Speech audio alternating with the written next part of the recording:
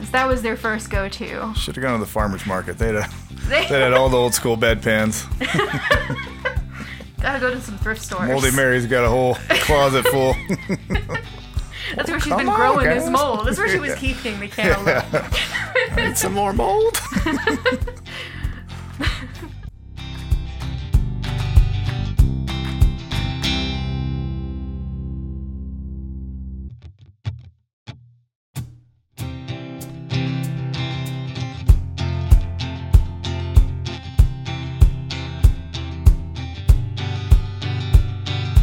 Apoptosis going mad, my liver's gonna fail. Maybe it's from the radium I used to paint my nails. Well, say you hate me, carbon date me, throw me in the sea. I'll be back with time because I'm made of stardust and chemistry. Of stardust and chemistry.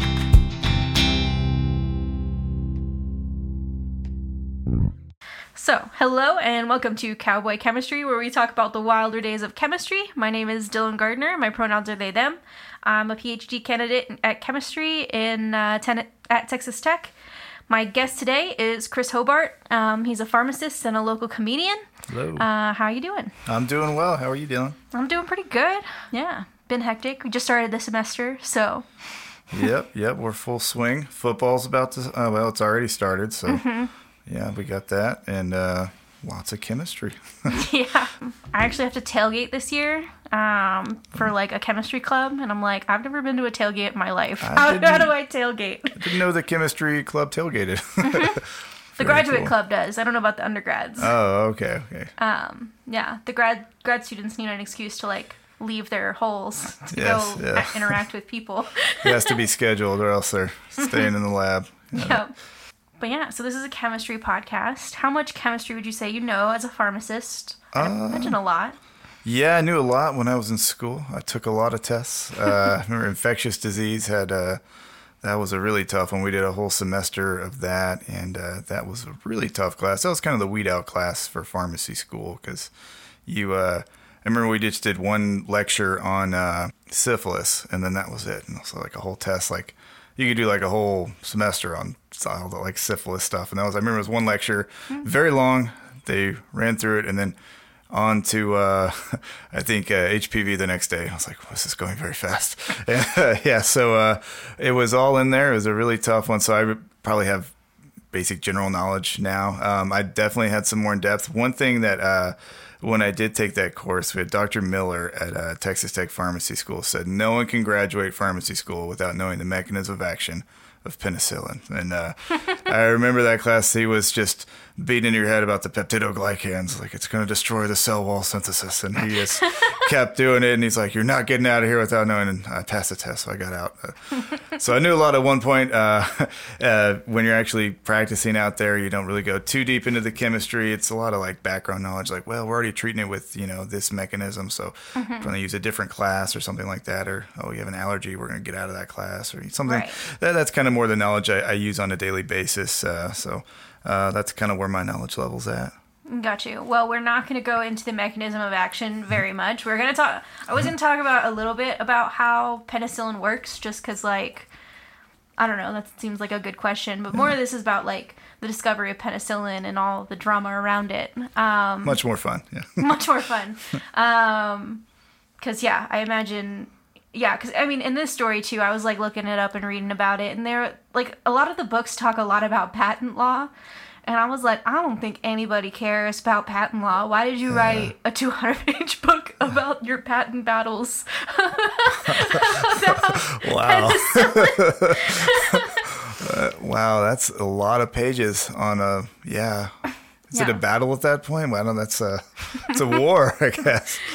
Yeah, I don't know. That's way too long. Was it Fleming that wrote that? No. So Fleming was actually against the patenting of penicillin. So no, I don't know how much he fought it because like he wasn't exactly involved as much in the mass production. So he discovered penicillin, like the mold in the molecule. And then some other people like made the mass production, and so they were patenting their method of production, and he was against that but he didn't really have a say in it exactly. you know. That wasn't his part either, right? I guess those the other two guys that did a lot of the, Yeah, but the guy who wrote the book is, his name is Sheenan, I think. Yeah, I'm not going to read it. Yeah, but his name is John C. Sheehan, is I think how you say it. And he wrote a book called The Enchanted Ring that's about penicillin. The Enchanted, the beta-lactam, okay. I'll be honest, it's a lot of name dropping. He's like, when I was working in so-and-so's lab in 1945. Oh. The glory days. But yeah, so, you know, we've established, you know, a lot about penicillin, so, but I wanted to talk about first, you know, what it was like before we had any antibiotics, right? You know, people would die of simple infections all the time, and like the first widely available antibiotic was a class of compounds called sulfonamides, or sulfa drugs, which I think they're still in use, but like more limited now, right? Yeah, usually the ones that I see are Bactrim, which has, that's kind of the more common one that has. There's a few other ones, and I guess they use it a lot. I guess it's interesting that some people can't eat seafood because they have a sulfa allergy. Sulfa is like the number one, maybe with penicillin, but with some of the more popularly allergic drugs that, you know, we got to watch out for. So whenever we're, you know, doing penicillin, amoxicillin, or Bactrim, I always check allergy list and stuff like that. Everybody, it just happens, unfortunately. But you know, they treat a lot of fish. Ended up getting some sulfa drugs in them, and a lot of people can't eat fish because of that. It's kind of random. Yeah, I had no idea. But yeah, I knew that was like part of the problem with sulfa drugs, is that so many people have like adverse reactions to them. But like, so just to talk about the history some more, so in 1932 was when sulfonamides, or more specifically Prontosil, was developed by German chemists at Bayer, so our old good buddies Bayer. We've talked about them before on the podcast. But the two people specifically were Joseph Klarer and Fritz Meitsch. I don't know how to say that. The drug is related to azo dyes, which we did many episodes about dyes and dye companies. The work was a project to see if dyes would work as antibiotics. So there was a whole program in Germany to see if these dyes would also work as antibiotics. The drug was then tested in mice by Gerhard Domgach, I believe is how you say his name, who subsequently received the Nobel Prize in 1939 in medicine for that. But Domgach was forced by the Nazi regime to refuse the prize. And he was arrested by the Gestapo and detained for a week because he had won the Nobel Prize. Wow. I don't know. That's a crime in Nazi. Wow. Yeah. So what happened was I knew Nazis were bad, but that is just... I think there's worse crimes than winning the Nobel Prize. That's pretty bad. Yeah, so like what happened basically, and why the Nazis were so critical of the Nobel Prize, was that there was a Nazi critical, I believe he was like a journalist, Karl von Oskevy, won the Nobel Peace Prize in 1935, and he was very anti-Nazi, and so the German government didn't like that, and any German national... I can see why, but yeah. Yeah, but any German national was not permitted to accept the Nobel Prize at all. And so after the war in 1947, Domgach was actually finally able to accept his Nobel Prize, but because it had been so many years, he didn't get the money. He didn't get the money portion of the prize. Missing the best part. Yeah, but at least he got the credit, because, yeah. Yeah. So, but how that must suck, because like the Nobel Prize money is like $1 million. Like, it's a lot of money. Yeah. That big dynamite money. Yeah, but sulfa drugs at first were met with a lot of skepticism at first, but anyway, they became popular because they actually were used to treat Franklin Delano Roosevelt Jr., so the son of President Roosevelt, in 1936. Dozens of medicinal chemistry teams set out to improve Prontosil, and it had strong protection actions against infection caused by streptococci, including blood infections, childbed fever, so like if a woman got an infection after giving childbirth, and then another word that I can't say, but it's a skin infection. So, However, it did not seem to have antibacterial effects in a test tube. So, like, if they put it in, like, you know, just like the bacteria and then the drug in a thing, it just nothing happened. And so soon they realized the compound was like a prodrug. Gotcha, what exactly is a prodrug? So a prodrug is when your body actually activates it. So hydrocodone is one that I'm familiar with being like that. So basically, the compound by itself doesn't do anything, but it gets converted into the active metabolite whenever it passes through your liver, which usually when you take something orally, first pass metabolism is going to be through the liver, and it's going to create the drug, basically. So kind of cleave it off, I guess. It's kind of different for different ones, but that's the general idea. Okay. I thought, like, a lot of drugs were kind of like this, too, right? Because, like, basically your liver metabolizes it, but however form it is outside your body is more stable. And then when you take it, I know. And then sometimes that's part of how side effects work, too, right? Like, they get metabolized. Yeah. So basically there can be some metabolites you don't want to stick around. And then sometimes when you take certain drugs together, they're both eliminated or metabolized through either one through the same mechanism. A lot of times it's in the liver. There's these CYP450 enzymes in there, usually the culprits, and you only have so many. And if they've already done the metabolizing for one drug and the next one comes, like, we're not ready. And they don't. You have too many of the bad metabolites left, and it's hard to get rid of them. And that's how a lot of the side effects happen. Most of the drug interactions that we see are kind of from that. Gotcha. Yeah, and is that, like, why some drugs together, like, hurt your liver, too? Because is that, like, all the metabolites build up there, or? Yeah, your liver basically is going to run out of the CYP4. They basically get, like, all bound up, and you don't have any left to get rid of the bad ones. The alcohol, I can't remember the whole chain reaction there, but with alcohol, that's kind of what happens. Your liver gets overrun with it, and basically the bad metabolites stick around, and they cause all the damage, so... Gotcha. That's what happens kind of with that one. And it can happen when you just mix two drugs you didn't know interacted like that too. So that's why pharmacists are important to check those things and kind of stick with one pharmacy. So you can avoid those interactions. Your pharmacist can see what you got. So. Yeah, because there's no, like, universal thing that shows all the pharmacies and who's getting what. I know that's, like, part of the problem because, like, people can go get the same prescription filled at multiple places if you have multiple people prescribing things too, right? Yep. A lot of people, and price is the biggest issue in pharmacy right now. I work at an independent, so I really try and get people the best price, but sometimes my price isn't the best. And it's always going to be fair, but honestly, I can't match some prices like at Walmart, some of those $4 plan stuff. I can't match it. It costs me like $6 to even get the meds. So, and there's people that'll shop around, use like the GoodRx cards, which I don't like. They're a scam. Really? Yeah. So they're also run by the major drug companies. And what they do, if I were to run it at my pharmacy, it would charge me $6 to run it. Like I would have to pay GoodRx $6. And then it just lowers the price of the drug to whatever random thing. So, it'll give you a price on like their website. But the thing is, the way they work is they are specific to an NDC or national drug code of a drug. So let's say it's penicillin or PenVK. So penicillin has multiple manufacturers of it. So it may say, it's $10 on GoodRx, but that's for a specific one that it's tied to.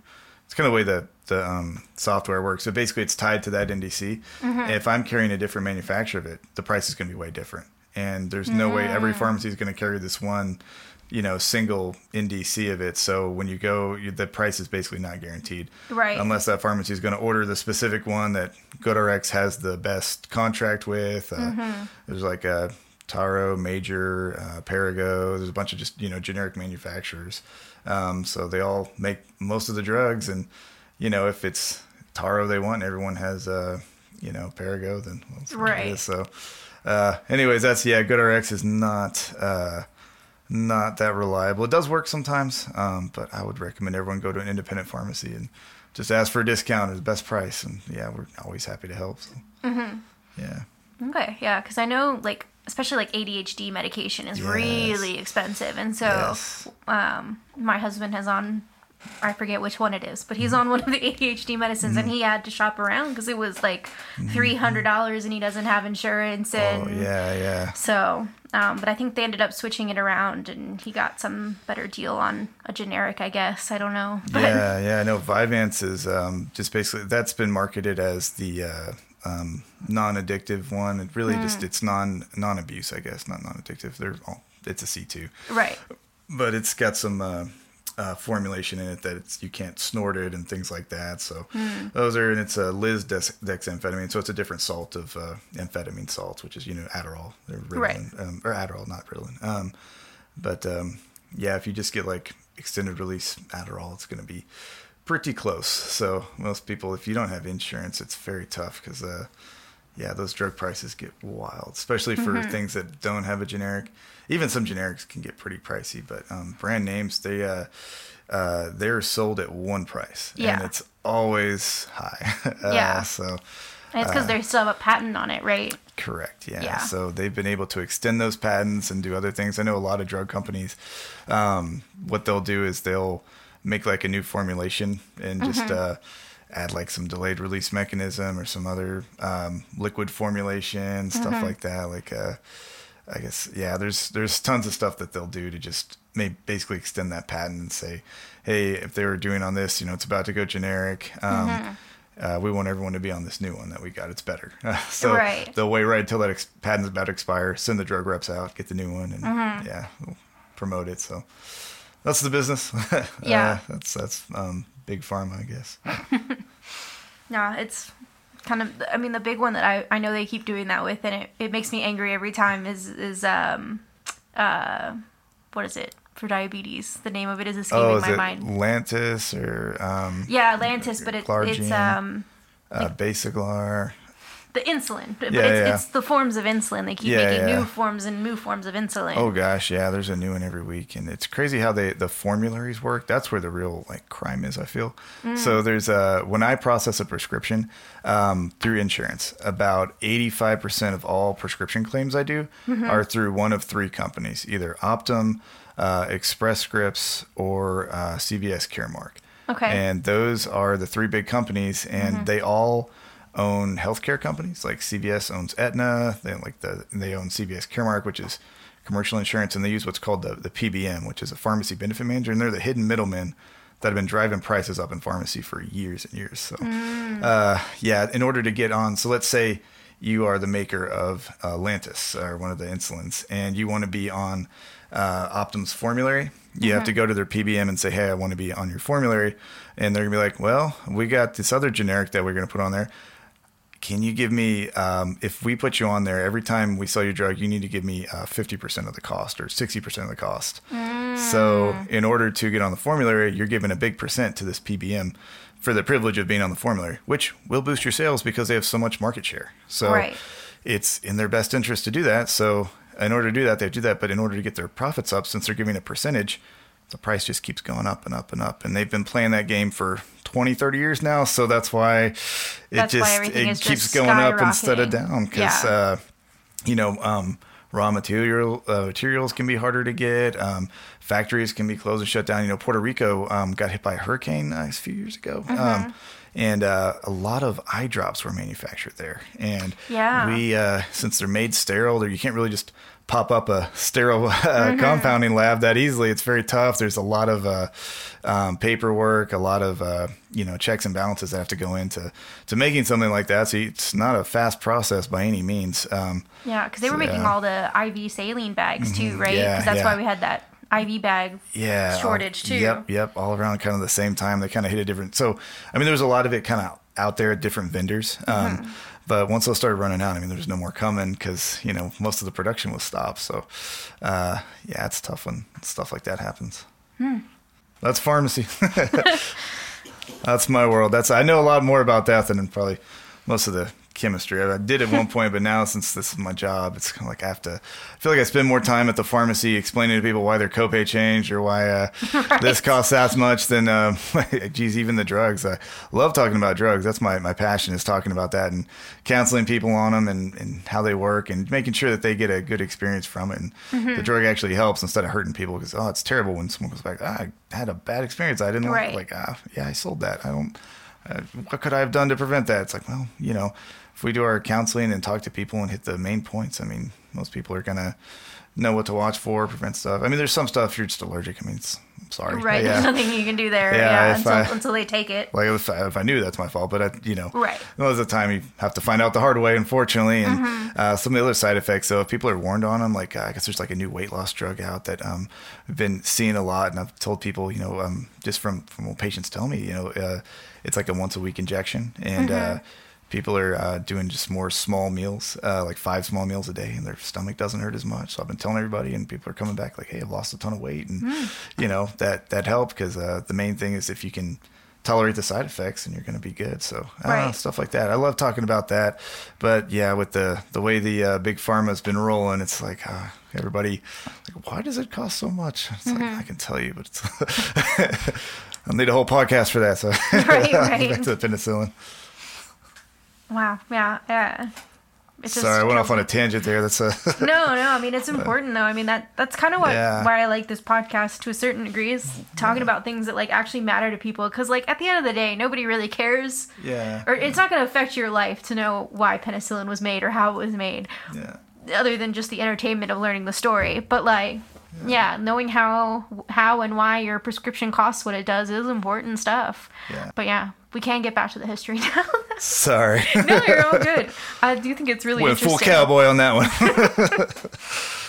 All right, but so like that's a prodrug, like I said, like you said, so it got activated in their body, and so the actual active drug was the same thing that had been used in the dye making industry since 1906. So, as we've been talking about, there was no way to patent it. The patent had already expired. It had already been discovered, just not for this purpose. And people were already making it in mass for these dye companies. So, a lot less money to be made in Penicillin than other drugs. In the late 1930s, hundreds of manufacturers produced tons of sulfa drugs.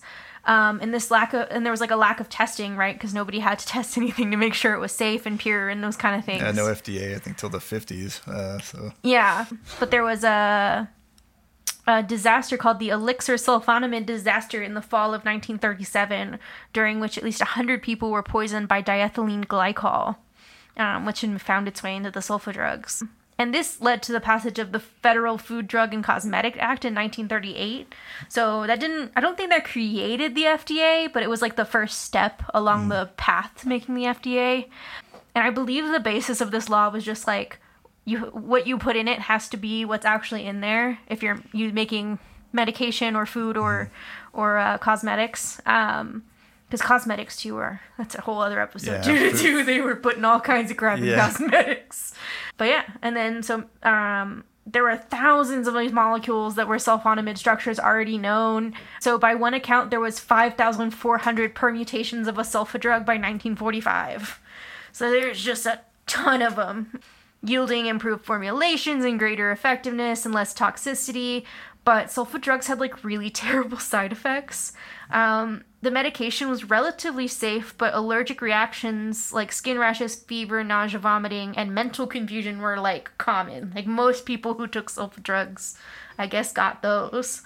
I guess the drug originally had very low solubility and sometimes can crystallize in the kidneys.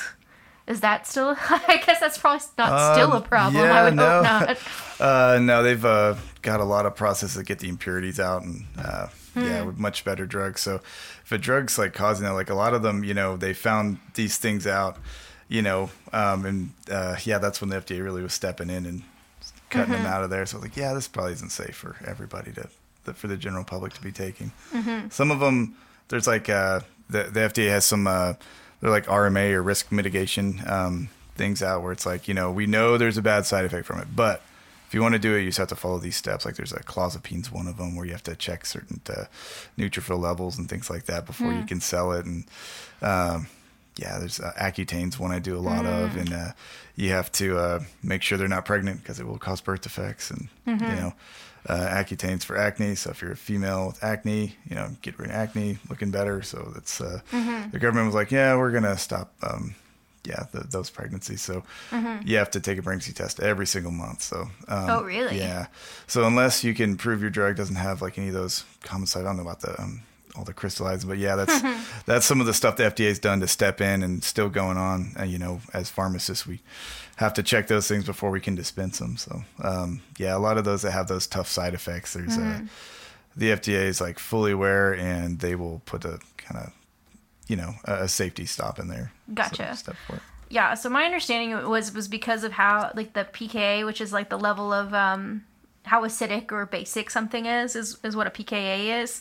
And so because it has a pKa around 10, it makes it not very soluble in water. So that's the problem. So that's why it's crystallizing in the kidneys. But yeah, and so, I mean, at this time, like, this is, again, the 1930s. So, like, this is not modern time. But they were just told to drink a lot of water. They're like, just drink a lot of water, you'll be fine. The alternative could be dying, so it's like, it's fine. Die of a horrible infection, crystals in your kidney. I guess that's the trade-off. Yeah. Oh, gosh, yeah. Kidney stones are no joke. That's a... Yeah. I guess you might want to die. I don't know. Not really. Yeah. But yeah, so in a lot of the newer analogous compounds, they lowered the pKa so that it's a lot more... soluble. Now the worst reaction people can get is what's called a severe cutaneous adverse reaction, a SCARS reaction, and it's like different. And there's like different levels of this reaction. I looked up some pictures of it, and like in really severe cases, the skin looks like it's like peeling off, like a chemical. It looks like a chemical burn. And according to what I found, it about 3% of the general population could have these like SCARS reactions with sulfonamides. And then I saw that patients with HIV have like a 60% chance of this reaction. I don't know if you know why. I don't. I mean, I assume it has to do with their immune system state, but I really don't know if that's why. Yeah, I know in pharmacy school we taught about Stevens-Johnson syndrome a lot, and it's that toxic necrolysis of the skin. And, I've seen some pretty rough pictures of that can happen. And gosh, I think like every drug you see has kind of got that on the label of potential thing, which sounds crazy, but I guess it's just some people can react that way. Unfortunately, it's really rare though. I haven't had a single person I'm aware of that maybe Tech's seen a few cases of it, but it's really rare. Thankfully, we don't see it as much anymore. But it's essentially an allergic reaction, right? Or it's just a reaction to the drug. Yeah, so pretty much. Yeah. It's not like it normally does that. It's definitely your body's reacting to it in a way that nobody would really want. Yeah, there's not like a way to prevent it, I guess, or no way to like tell if someone's gonna go through this unless they've already gone through it once, I guess, huh? I think there's some genetic testing. Gosh, I'm not 100% sure on that. Yeah. Fair enough. But yeah, people, adverse reactions. So people were looking for a lot better options is basically what I was going to go along with that. So now penicillin was actually discovered before sulfonamides. So sulfonamides were in the 1930s. Penicillin was discovered in 1928 by Scottish bacteriologist Alexander Fleming.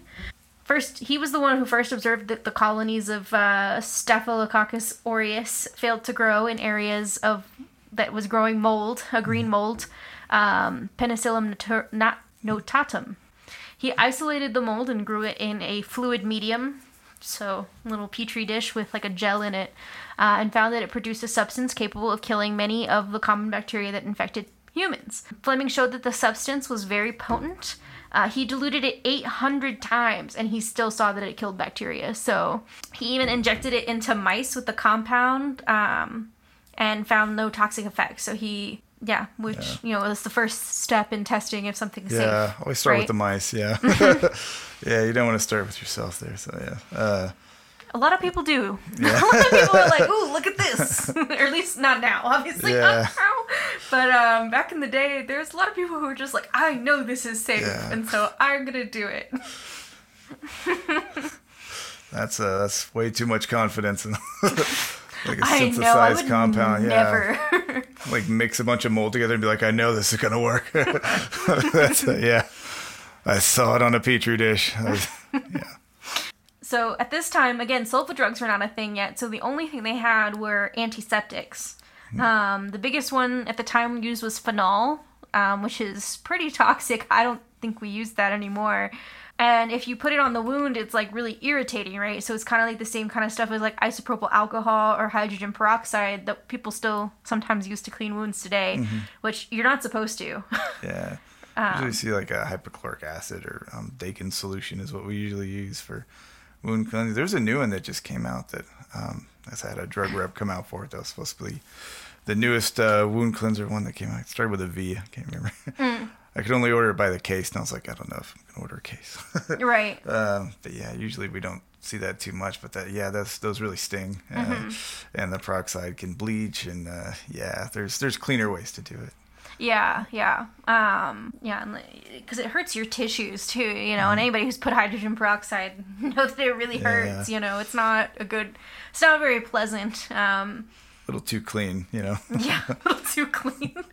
But yeah, so Fleming published his results in 1929, and then basically nothing happened for 10 years. He was like, look, guys, I found this great thing. And then a few people tried to isolate penicillin, but they weren't able to do so. Fleming was like a doctor and a medical doctor and a bacteriologist. He didn't really know anything about chemistry.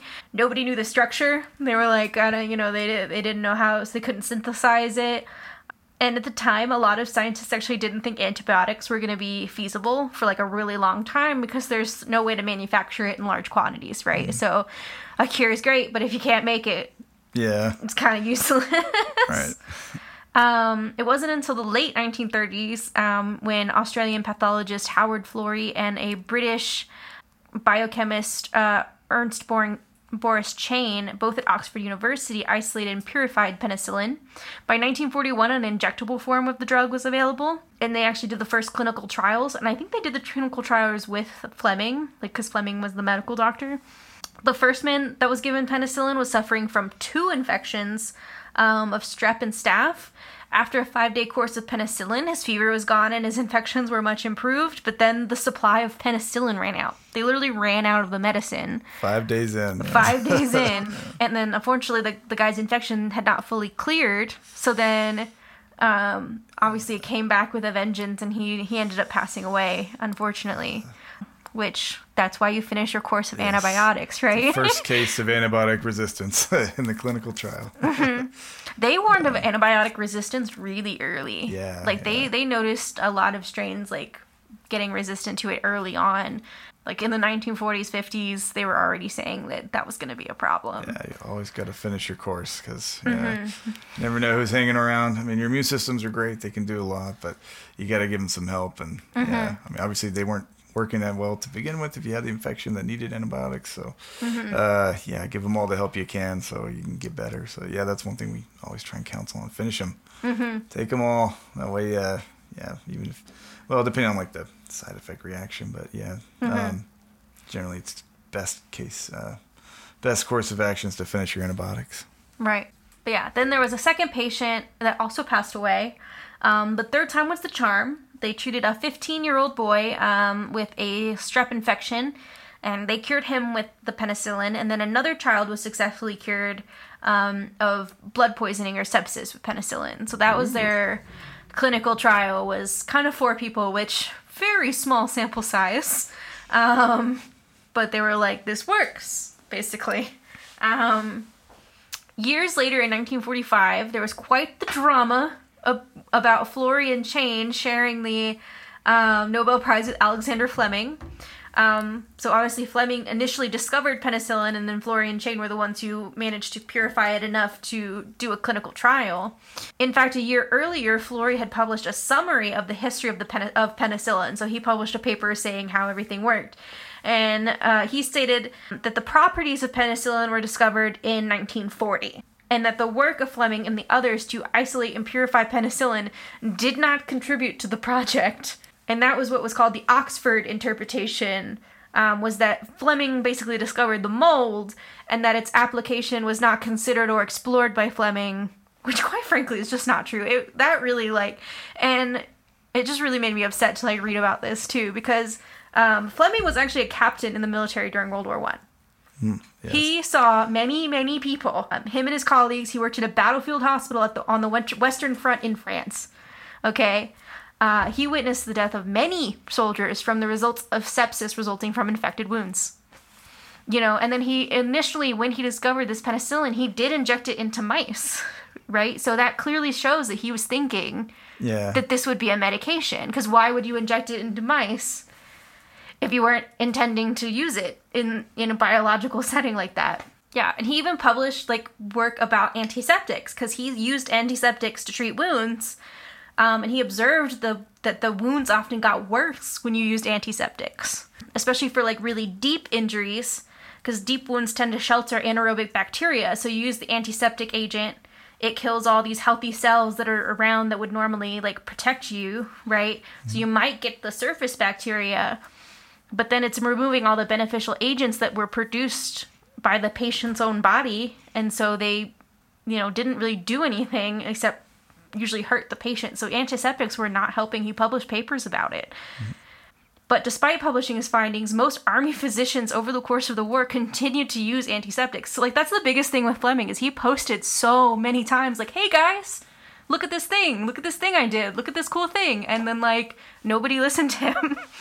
And then they're saying that he didn't consider this or he didn't come up with it, and it's guys, he did. It's just that nobody. He's bad at self-promoting. But yeah, that's to me Fleming's fatal flaw is that he's just really bad at self-promoting. He needed a drug rep, is what he needed. He did. Even though he didn't have a drug, he just needed a rep of some kind to go out there and promote him, and I don't know. Now, Chain and Florey were a lot better at that side of the project. So after their clinical trial, they petitioned the British government and private business to investigate mass-producing penicillin. They were like, let's go. It's World War II now, and it was 1941. And so they're going around to the British government and all these private businesses, but the Blitz is happening, right? Where they're just bombing the absolute crap out of the UK. So everyone's well, they just don't have the resources. They don't have the facilities right now because of that. And so Chain actually came to the UK from Germany as a refugee due to his Jewish heritage. So I think especially Chain really felt like this was his way of contributing to the war effort. So him and Florey actually went to the U.S. in June of 1941 to persuade the U.S. Government and pharmaceutical companies to make penicillin, because basically everyone in the UK said, we can't. The legend is that they put the mold samples, instead of just putting them into vials and taking the vials, they they took their suits and put it in the pockets of their suits and let it grow. Oh, wow. In the pockets of their suits because they thought the vials would be lost. So they would just smear their coats in mold. Fantastic Beast style. The Newt Salamander, what his name is that? That does seem like something Newt Salamander I have it right here. Penicillin, you say? Let me find my pocket. Scamander? Yes. Scamander, Newt yeah. Scamander. We're bad. That's a better name. What do they call him? Salamander? To be fair, he is a salamander. He's got salamander very vibes. Close, yeah. He's got that tongue, He's got a slippery guy. But, that was written by J.K. Rowling, so we don't promote that here. Yeah, oh yeah. we can mispronounce our characters' names. But Newt Scamander, it does seem like a good person, so... But he's a random character. He's not real. It doesn't matter. Yeah. There's nothing to do with penicillin. I just want to imagine them coming in just all, disarrayed, way too big coats that they wore back then.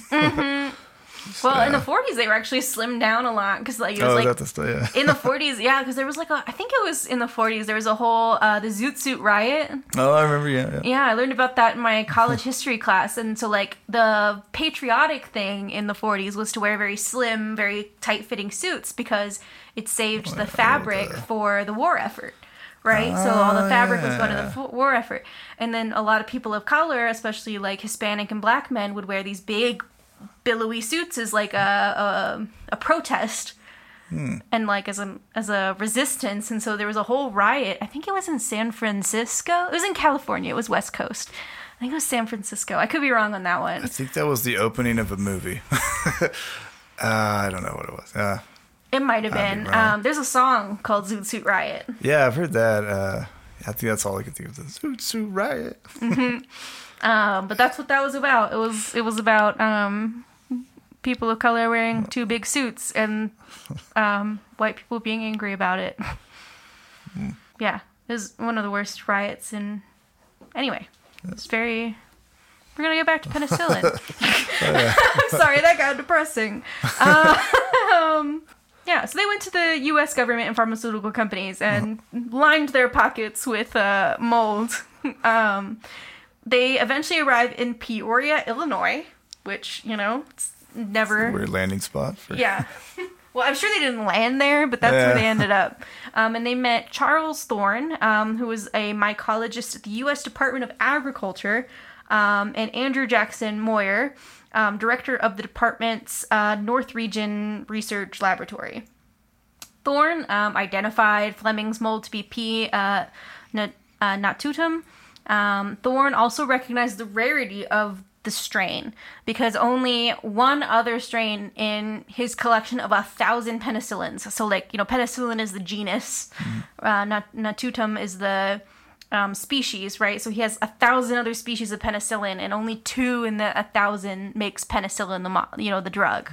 But they also realized that Fleming's mold was not efficient enough to produce large quantities of penicillin, right? So the mold itself, mold is really hard to grow.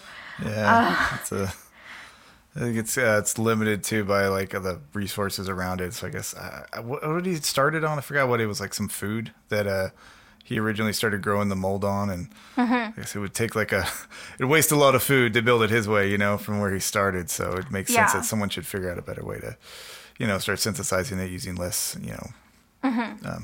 resources and everything. So. Yeah, so part of the problem with these strains of penicillin is that, or penicillum, is that they're surface growers. So they need a flat surface. So if you had a tank of water, right, they're not going to grow. They only grow on the surface of the water. And we'll get into that more because it's on how they did that. But that's part of the problem is that how they grow. So the first thing they wanted to do was find more efficient molds that would produce penicillin. So they basically put on an all points bulletin for any blue-green mold. You saw blue-green mold, you were supposed to send it into the government. Oh. Everywhere. So they had they even teamed up with the U.S. Army Transport Command to search for mold around the world. So they found mold in China, in India, they found mold in Cape Town, and they were all shipping it back to Peoria, Illinois to be tested to see if it made penicillin. But the best sample was from a cantaloupe that was sold in the Peoria, Illinois fruit market in 1943. Wow. So some lady literally took this fruit and walked Homegrown, it over to this national lab and was like, "Here you go. I found a moldy cantaloupe. You want mold, right?" Farmers markets are great, You can get anything you need. Oh, penicillin right here. Why didn't you say so? And there's a really the popular story is that someone named Mary Kay Hunt, or in some versions Mary Hunt Stevens, who was a staff member at the lab, collected the mold. For which and then she was called Moldy Mary. Oh, nice. It's better than Typhoid Mary, but yeah, it's not by much. Not by much, yeah. I would not want that. Wow. But apparently people that remarked this story said that that's not true, but that the fruit was delivered to the lab by a woman from the fruit market. And I'm like, okay, but was that woman's name Mary? Yeah. I don't understand how that was folklore if a woman delivered it from the farmer's market. But maybe it was that she wasn't actually on staff at the lab, because the story is that she was on staff. Maybe she wasn't on staff. I don't know, but I was like, so a woman delivered this fruit to your lab, right? And that seems to be true. But was her name Mary? Maybe not. I don't know. Wow. But I believe that a woman took a fruit to this lab, took a cantaloupe to the lab, and they were like, that's not true. And it's like, okay, but where'd you get the cantaloupe? Oh, a lady delivered it. Then who's Moldy Mary? Yeah. This is a mystery. So, I don't know. I don't know where they got the cantaloupe from, but they found a cantaloupe. But yeah, so like I was saying, the biggest issue with mass production is growing the mold. So penicillin only grows well on surface cultures. And so the first vessel they tried were old-style bedpans. So they took these old bedpans. They had a large surface area. They had a lid and a sidearm that they could like take samples in and out, so they could put stuff in and take it out. I don't know why a bedpan has a sidearm. That doesn't make sense. I feel like things would be leaking that you don't want leaking. Hopefully you can control it just for draining or something. This will be the practical use, I guess. I don't know. Yeah, but by the time they like discovered this bedpan was a good way to do it, it had like stopped being made. So and buy more modern bedpans. So like the modern ones didn't work, I guess, and there were no more old bedpans. So they had to move on. But bedpans, that was their first go-to. Should have gone to the farmer's market. They had all the old school bedpans. Gotta go to some thrift stores. Moldy Mary's got a whole closet full. That's where she's been growing this mold. That's where she was keeping the cantaloupe. I need some more mold. But yeah, so then, news started getting out about the wonder drug, right? Because there's this national campaign trying to find mold, so the public now knows about penicillin. And so, of course, someone started selling home penicillin treatments. Oh. Which, keep in mind, even the government had not yet figured out how to make it reliably, okay? Yeah. So these were not good. Basically, they were sold they were like gauze that was soaked in the nutrient broth, so the broth that they were feeding the mold to keep it alive. So they were soaking the gauze in this nutrient broth. It grew mold. And then the gauze was applied directly, the moldy gauze was applied directly to to bandage a wound. Yeah. I can see why they call her Moldy Mary, if that was how they were treating it. Yeah. I don't know. Someone was like, some huckster was like, this is my time to shine. I can just soak gauze in some broth and sell it with moldy. I can sell moldy gauze and make money. But yeah, of course, like the mold, of course, was not actually the right species. Like most of it probably was not the right species of penicillin. I guess maybe somebody got lucky and got the right one. But yeah, most mold, of course, did not produce penicillin. And so I don't know how many people probably died from that product. I hope not a lot. Hopefully it wasn't that bad. But, But yeah, and so at the same time, though, mold protection method was being researched. So by Jasper H. Kane and other scientists at Pfizer. So this is actually one of, not the first thing that Pfizer does, but it's one of the things that like makes Pfizer a big company is its production of penicillin. And so scientists in Brooklyn developed the practical deep tank fermentation method for producing large quantities of pharmaceutical grade penicillin. So before this point, they had the entirety of the government, the entirety of the world probably had enough penicillin to treat about 10 people at a time, at one time. And so production began with a sterile culture of penicillin mold, which was then propagated. They put it into first a 3-liter flask and then a 200-gallon seed tank. And then they moved into these huge fermentation tanks. And so they kind of stepped it up into bigger and bigger containers. And then they started adding more things. So I don't know why, but corn steep liquor, milk, sugar, salt, and minerals were the thing. I don't know why the liquor part. That's the part that I was like, why liquor? I could not find out why. I'm not a bacteriologist, but apparently those little penicillins. So penicillins really like their steep corn liquor. Oh, heavy drinkers, huh? Heavy drinkers, yeah. But yeah, so they grow the mold over 2 to 4 days, and then the trickiest part was taking the penicillin out of the broth, because penicillin, the drug, is a really, they called it a stingy magic bullet. So, I don't know why they called it that. It's kind of mean. I don't know. It's you're magic, but stingy. Yeah, because only 4 in the broth, it was 4 parts drug to 10,000 parts broth. So even they're really, this is the really efficient way of doing it. Mostly broth, yeah. Yeah. So the extracted material was then purified and then bottled in sterile rooms. And extreme care had to be taken in these last steps to avoid contamination. After the bottles were filled, the penicillin moved through a freezing apparatus they would freeze it and then vacuum dry it so you get like the pure dehydrated drug. And then you'd reconstitute it to give it to people later. When production first began, 1 liter contained a yield of less than 1%. So like with what they put in with what they got out, they only got 1% out. But by the end of it in like a 1944 or so, they got 80 to 90%, which is pretty good. Much better than 4 per 10,000. So, yeah. Yeah. So on March 1st, 1944, Pfizer's penicillin plant opened. It contained 14 7,500-gallon tanks. So really big tanks. Soon the company was producing 5 times more penicillin than they originally estimated. So they thought they could make so much. They could make 5 times more than they thought. Pfizer was the leading supplier of the drug. Most of that penicillin actually went ashore with all of the Allied forces on D-Day. So they were making it all specifically for D-Day. And so this drug, all that drug that they produced from March 1st to D-Day, which I think was June. I should have wrote that down. I think it's June of 1944. All of D-Day? that. Oh, yeah. D-Day? Yeah. Oh, I should know that one. Yeah. Was it June? That sounds right. I'll look it up. We're Googling. Yeah. June 6th, 1944. June 6th. Okay. Yep. But yeah, so like literally all of it was sent with the soldiers on that day. And this was all before they even knew the structure of penicillin. So like they still did not know what this was.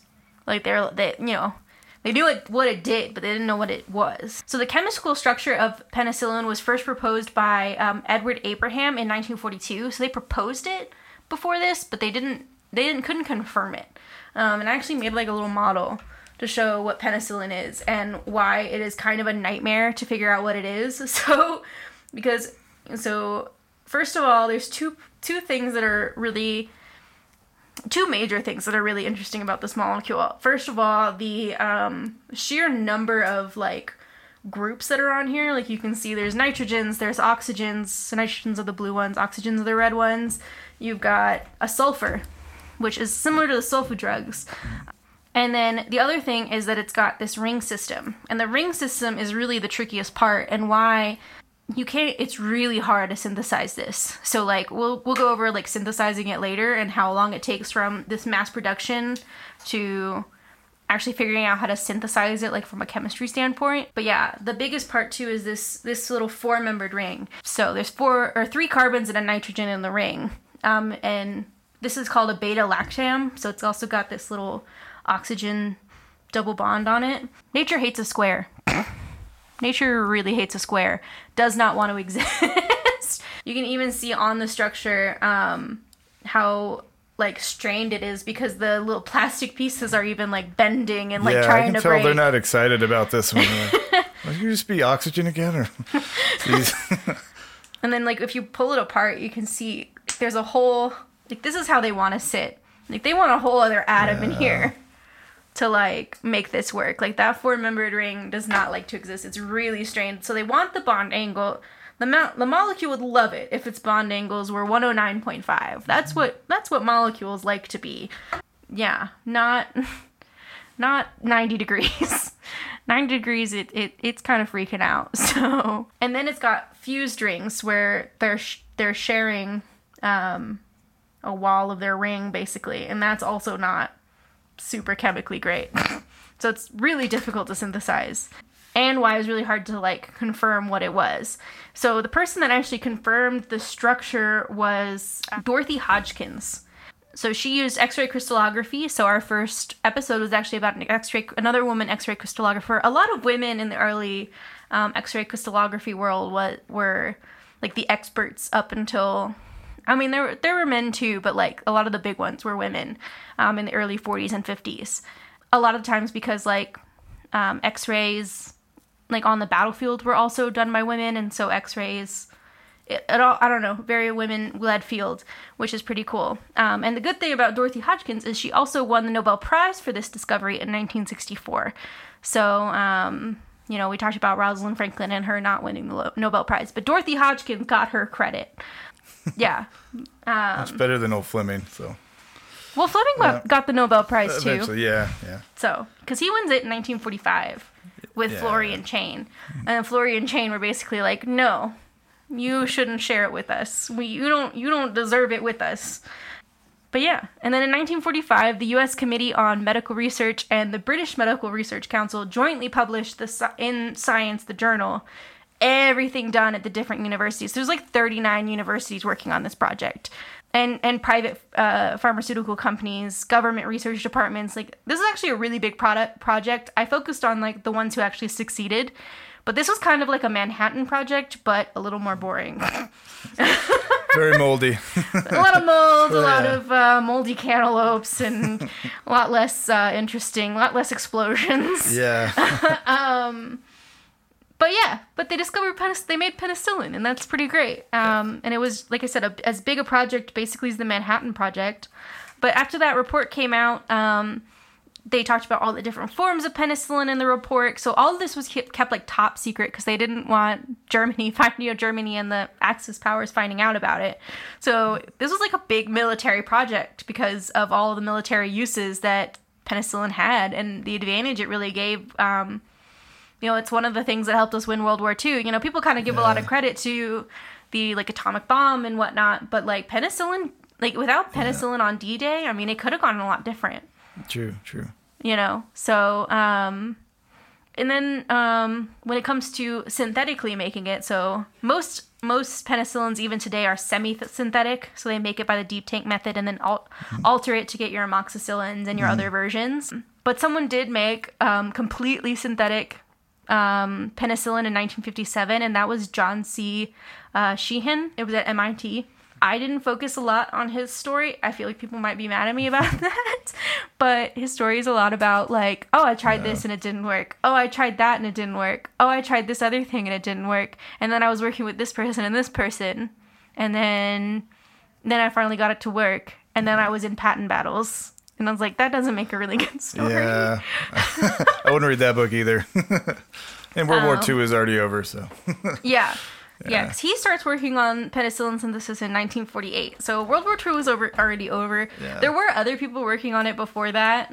And, like, there was some cool stuff. So he did like, come up with chemical reactions that I still use today, which is really cool. But, like, to the general public, I don't think they care, unfortunately.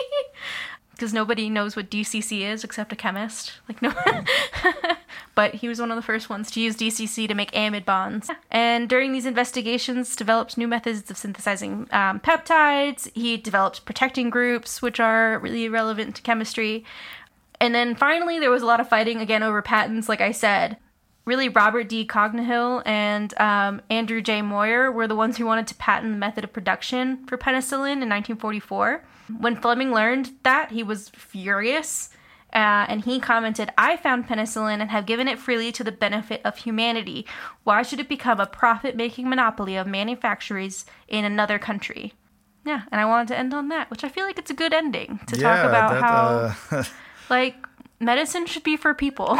Yeah, that's and less what for its about intention profit. is. Yeah, it's crazy where we're at with we have private healthcare in America, and it is just off the rails. Everybody's been talking about, I was at dinner last night at Abuelo's, and I could hear somebody talking about Medicare prices and GoodRx kind of stuff. Where I was talking, like I was saying, that's what I talk about all day at the pharmacies, these for-profit medications, and it's just, it's hard.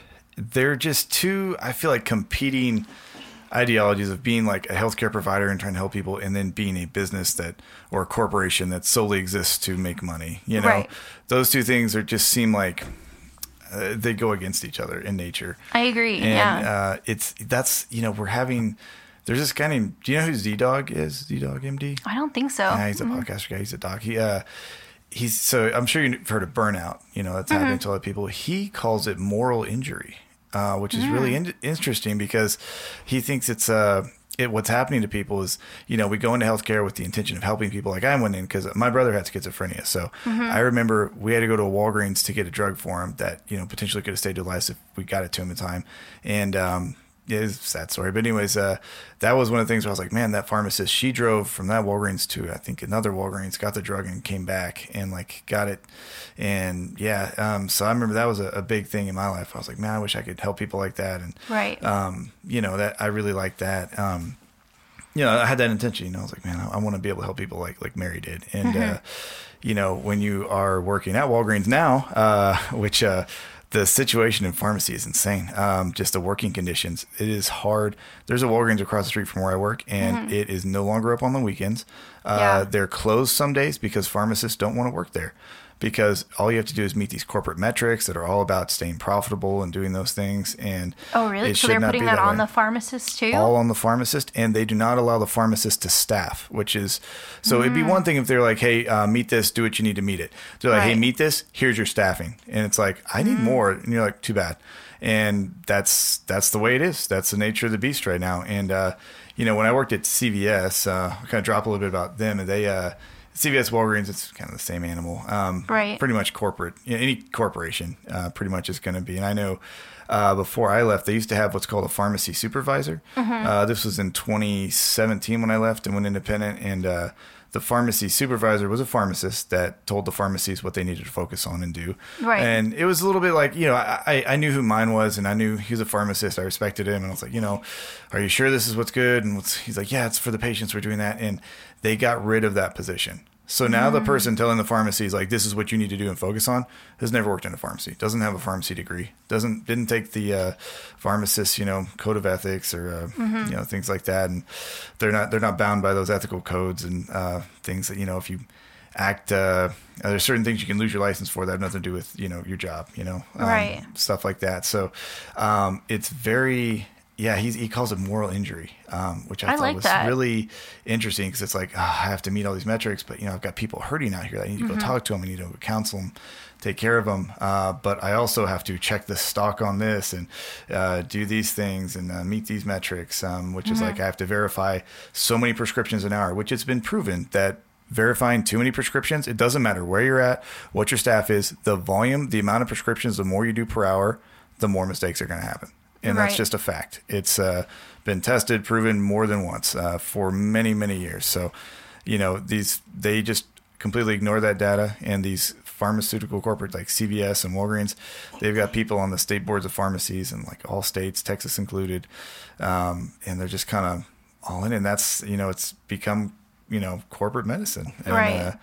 As an independent, pharmacist now, and being any pharmacist that works there, it's not their fault. It's what the corporation is deemed necessary, and it's rough. The whole situation of it's very tough. I know a lot of places have I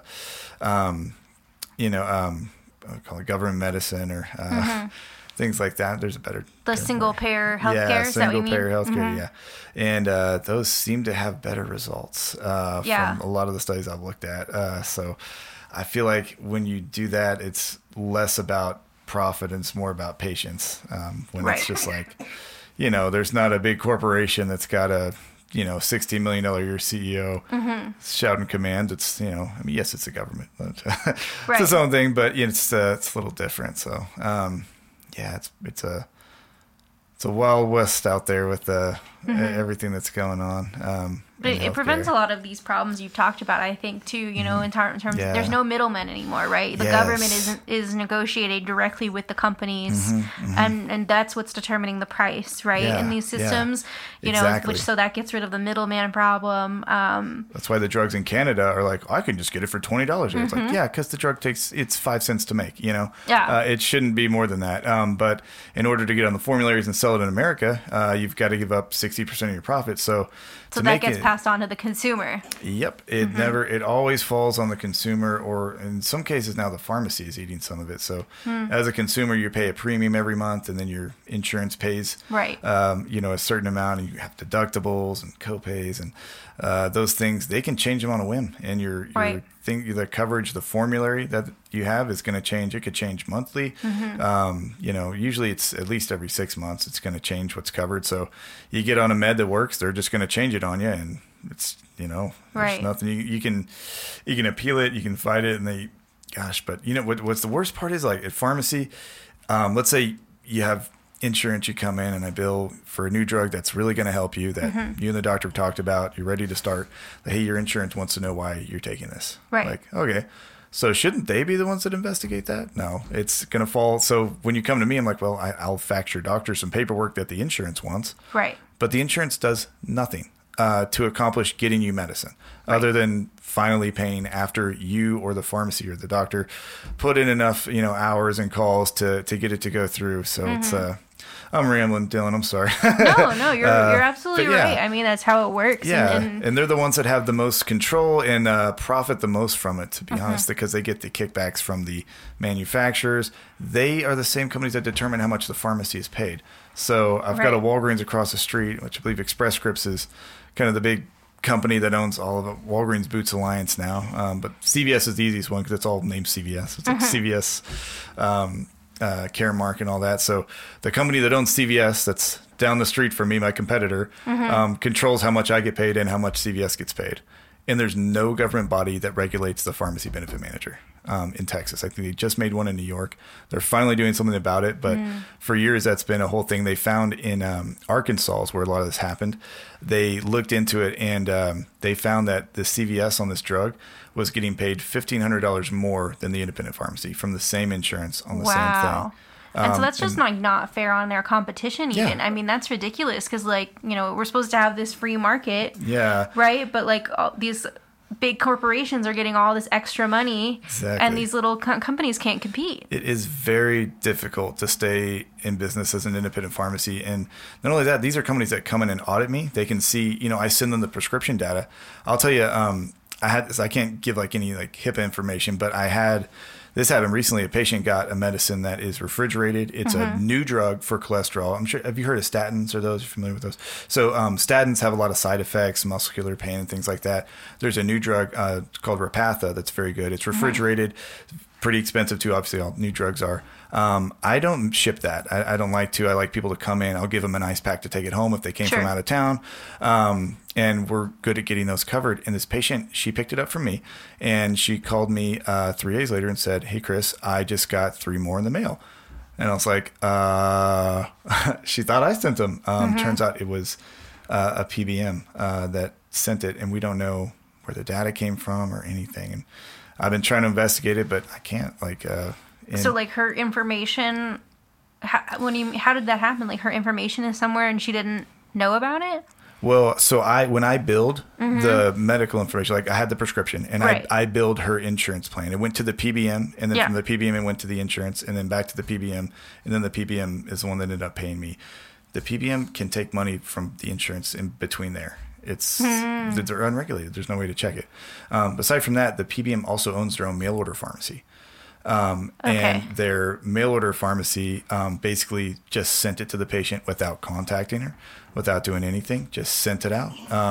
That's got to be so dangerous. Yeah, right? And it's a refrigerated one. Yeah. So she didn't, or I should say he or she, didn't expect it to come, didn't know what was going to happen. And they thought it was me. So I was like, because I'm the only one that, I counseled her on it, talked to her and everything. So, I understand why. And it would make sense that it would come from me. But no, another company that she'd never talked to just sent her the drug, charged her more for it too. And there's supposed to be a hard stop. I couldn't, when I tried to bill for it the next day, it told me it was 3 months too soon because it was filled somewhere else, which is a common insurance thing. They don't. Right, because they sent her it in the mail automatically. And that's crazy because you said, it's refrigerated. So especially if she didn't expect it to show up, it could go bad sitting in this box on her front porch or wherever it was. And they'll do that with insulins too.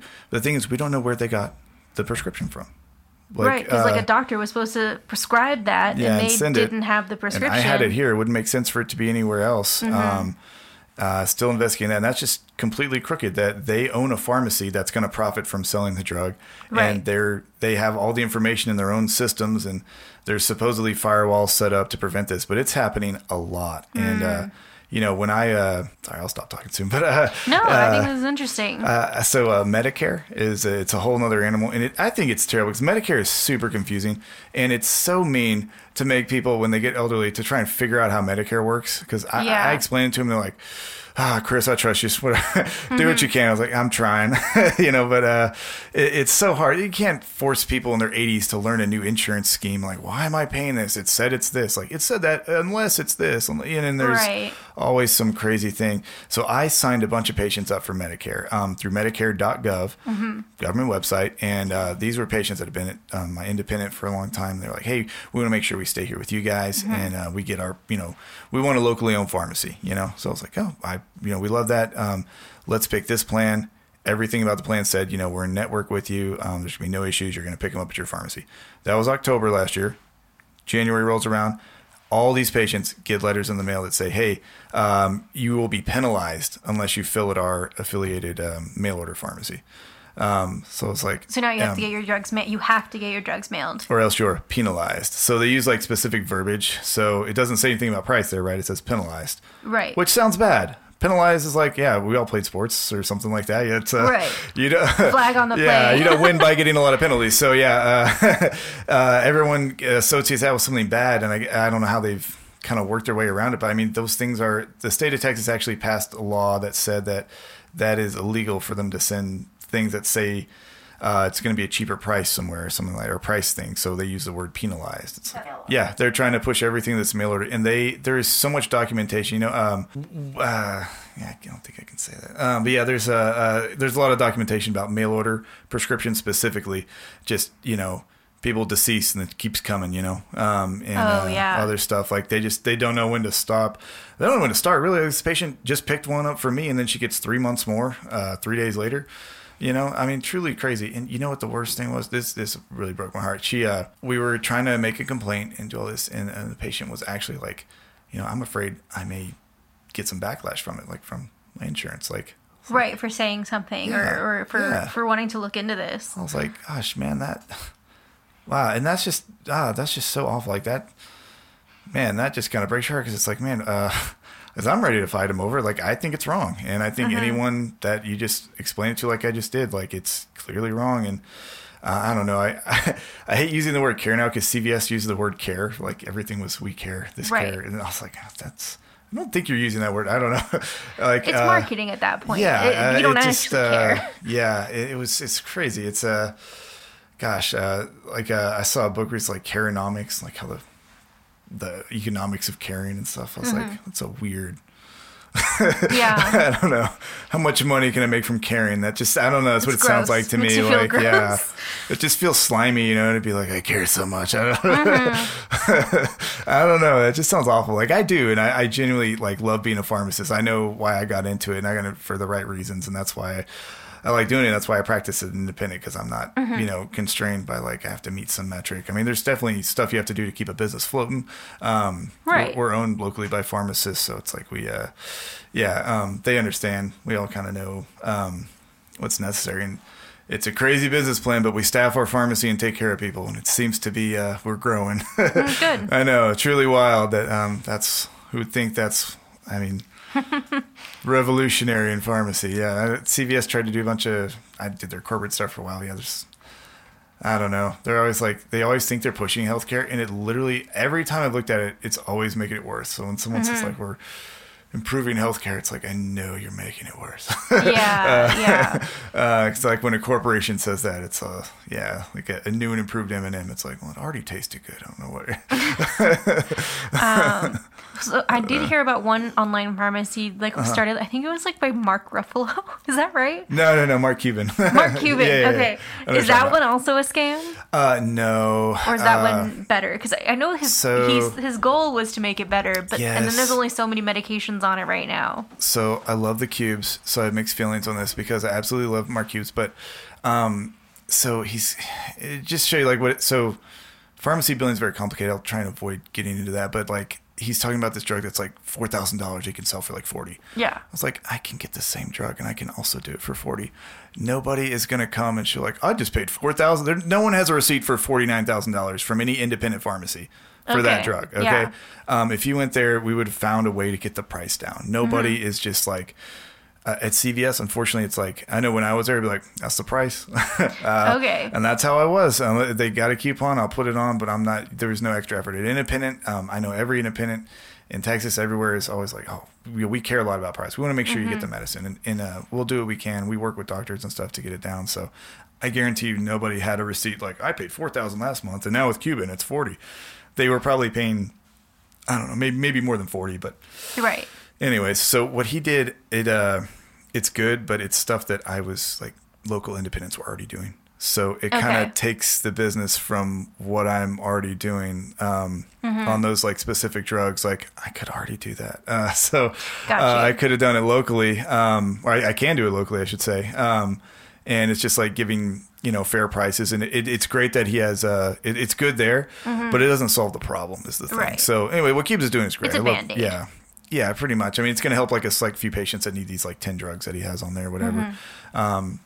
But I guarantee you people weren't like overpaying by that crazy amount at any independent pharmacy. So like independents were already doing what he was doing. He now has his own independent pharmacy that just focuses on 10 drugs. And I mean, it's cool that he's very transparent with his pricing and stuff. And I'd be all for that. Like the pricing thing's insane. Like there's the PBMs have this thing called spread pricing. And it's like based on your area and based on the time of year, your reimbursement changes. Yeah. With no rhyme or reason. So like I'll lose money on one now and then I'll make it. And everybody wants 90-day supplies of stuff. I get it. You want to go to the pharmacy a lot. I lose money on 90-day supplies, and I make money on 30 days when it's reimbursed on insurance. It's insane. It doesn't. There's no reason. I should make 3 times the amount if I'm doing 3 times the amount of that stuff. Right. And so I have this thing. So like fraudulent billing, right? So let's say I billed an insurance company for 3 boxes of medication, and I dispensed 1. That's fraud. Right. Let's say I build an insurance company for 3 boxes of medication and they only paid me the amount that covers 1. Is that fraud? Right. So it's not fraud when it's the reverse legally. Yeah, it's but not. It's like, well, it's your contract. Like I didn't sign it. I don't know. There's companies that have to do that. And the contracts are take them or leave them. They're not going to negotiate with an independent on that. It's right, because they are making plenty of money elsewhere. Yeah, like we don't need you. Like they know that they've cornered the market on it. So I don't know. That kind of bothers me. It's like obviously I do into the, but let's say, I don't know. I don't ever want to be in this situation, but if I did like bill for 3 boxes, paid for 1 and dispensed 1, like, is that really? Right. I mean, it is fraud. Like by a legal definition it is, but like, gosh, I mean, there's gotta be someone that can like look at that at a government level and be like, you know what, something's wrong with that. And there's appeals you can do, but for like prescription pricing and stuff, it's wild. Just what they can get away with because there's no competition pretty much. I mean, I guess I'm their competition and they control how much I get paid and they own the pharmacy down the street and they force the patients to mail order. So it's like, it's an uphill battle, but honestly, like people just really want to go to a pharmacy and a pharmacist that they, can trust and they know is at least looking out for them. And that's our whole kind of business plan is staffing and taking care of people. And, this is talking about like pharmacy shortages. Like I told you, Walgreens was shutting down more. There was a pharmacist at a CVS, I believe. I can't remember where it was at, but there's a hashtag She Waited is going around pharmacy. And this pharmacist had like chest pains and things like that, that clearly any other pharmacist would be like, you need to get to the hospital now. And she obviously thought that too. She called her district manager, which again, not a pharmacist. And he told her, I don't have anyone to replace you. You need to stay there. And she listened and she died in the pharmacy.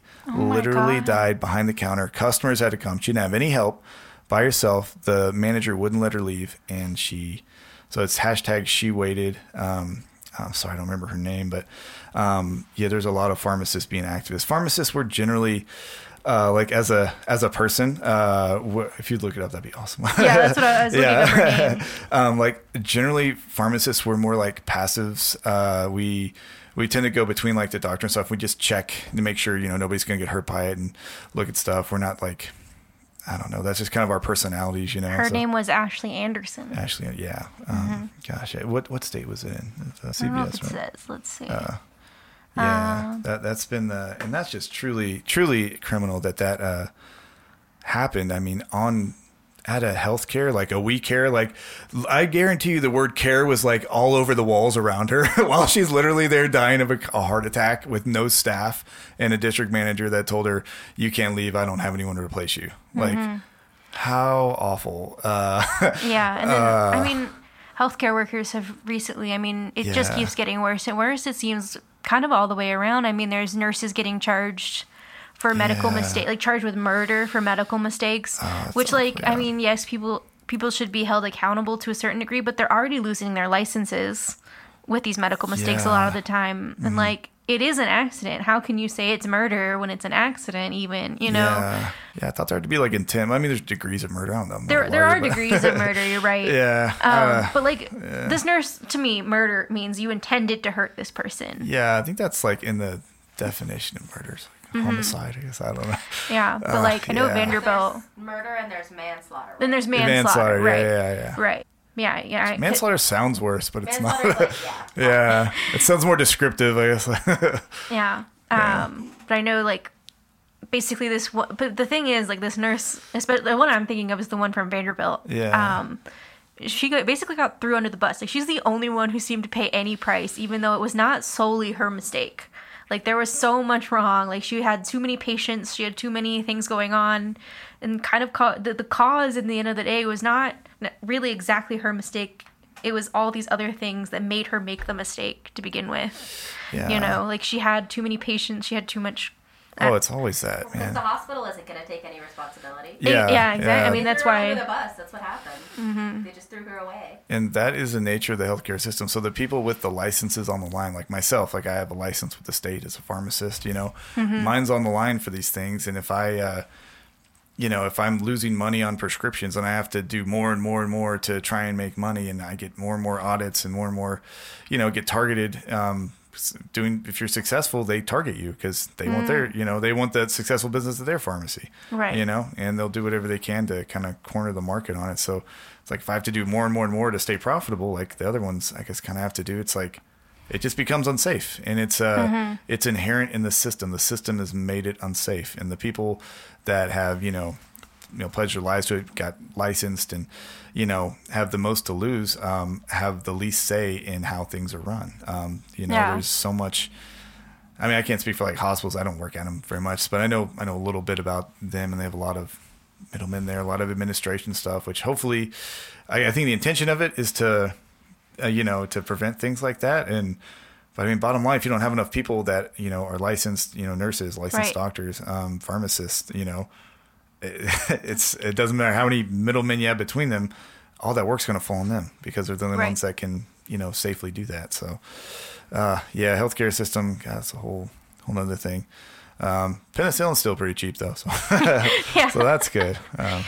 I'm sure it's off its patent again now. Yes, regular old penicillin anyway. I think the Pen VK was like the brand. I still see it written sometimes. And then Penicillin G, the benzalkonium one, for the injection. Man, it's wild. There was a kiddo that had that, and I got it covered, and it was so crazy. This penicillin, this is wild. I probably shouldn't say all that, but it was $1,000 for a box of this penicillin injection. What? And the kid needed one dose. And I had to buy 10 to dispense one. And I'd never dispensed before. So like it's a business thing. It's like I can't spend $1,000 to make 100. I didn't even make 100. I think I lost money on the one I did. But we were able to find it somewhere that had it. Thank God. And, I mean, gosh, but if I had to do it, I'd have done it. But thankfully didn't. Pharmacists, we're all. I know I talked about like CVS and them, but the pharmacists there are all good people. Pharmacists in general are, and I know I know a lot of people from CVS. I know I can call them, and if they have it, they'll help the patient, and they'll call me too. And we're all trying to help people in our own, from where we're at. So thankfully we can call each other, and it's not like some weird. There's no fighting there. It's like the pharmacist is trying to help the patient. Yeah, like, hey, I'm trying to get this for someone. Like, oh yeah, I'll check here, I'll check that. That's the nature of farm. When we're talking to each other, it's always like, oh man, hey, try these guys, they might have it, or I know them, So, I don't know. That's kind of how it always. It's nice that when you feel like we're kind of in the trenches together. And I can hear in their voice they're trying to help someone. Like, yeah, I'll check. Maybe you can try this formulation. I need this formulation, and I don't know. It's cool. I like being a pharmacist, so it's my passion, it's my career. I'm not. It's too late to change, and I wouldn't want to anyway. So,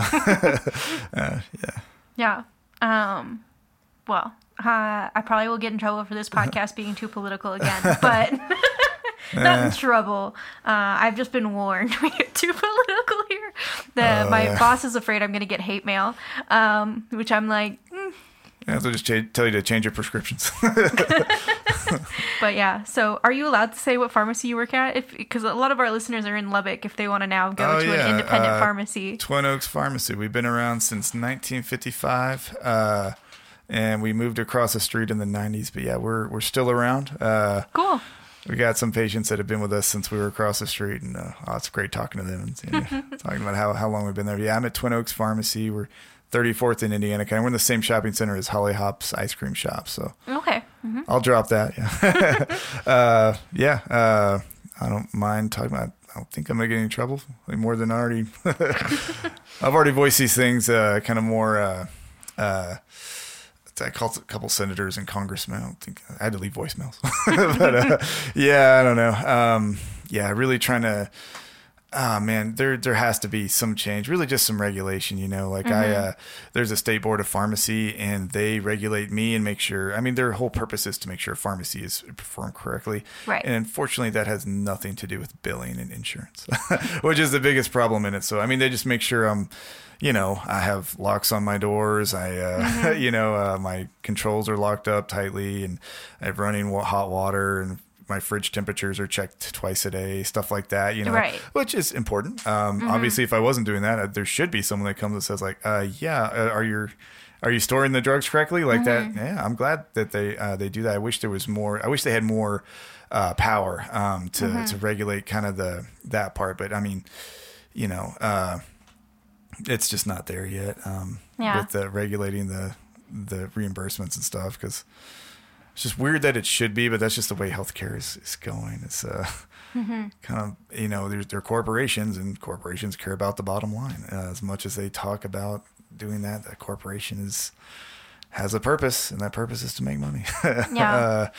And, I have a purpose as a pharmacist, and that purpose is to help people and to help people take medication safely. And those two purposes don't always align with corporations. That's why, like I was saying, I like being independent because I can achieve that purpose and, like my own way. I'm not bound by, my staffing restraints at the other corporations and where I can order from. I can order from different, vendors and places to find medications that are harder to get and, get better ones and find people coupons online to get the prices down, stuff like that. So, I love it. I love pharmacies. Probably why I talked about it way too much. Sorry. No, you're good. Rambling here. I did not expect it to go this direction, but I love it. It's good to have these conversations. Yeah. Do you have an online persona that people can follow you or no? Not really, no. Just a lot of our guests. You want to see pictures of my kids? Sure. Yeah. I'm Chris Hobart. I'm not on Facebook right now. I think I have an Instagram. There's not a lot happening there, guys.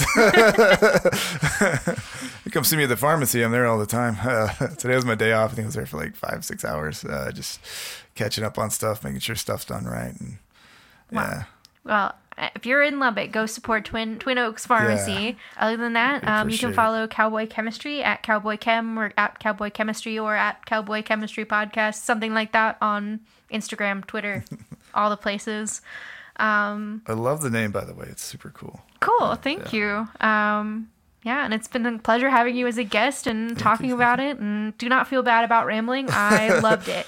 I don't know if anybody else loved it. I feel like half the people are going to be like, oh, penicillin talk. And then you're talking about politics. And they're going to be like, yes, reform the medical system. So we've got a bit for both people on this episode. If you want to know why your drug is so expensive, I will tell you. It'll take me half an hour, but I will tell you. All right. But we'll put the outro music here. Goodbye.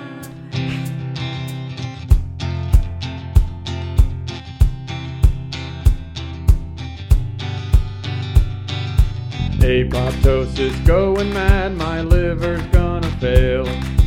Maybe it's from the radium I use to paint my nails. Well, say you hate me, carbon date me, throw me in the sea. I'll be back with time because I'm made of stardust and chemistry. Of stardust and chemistry.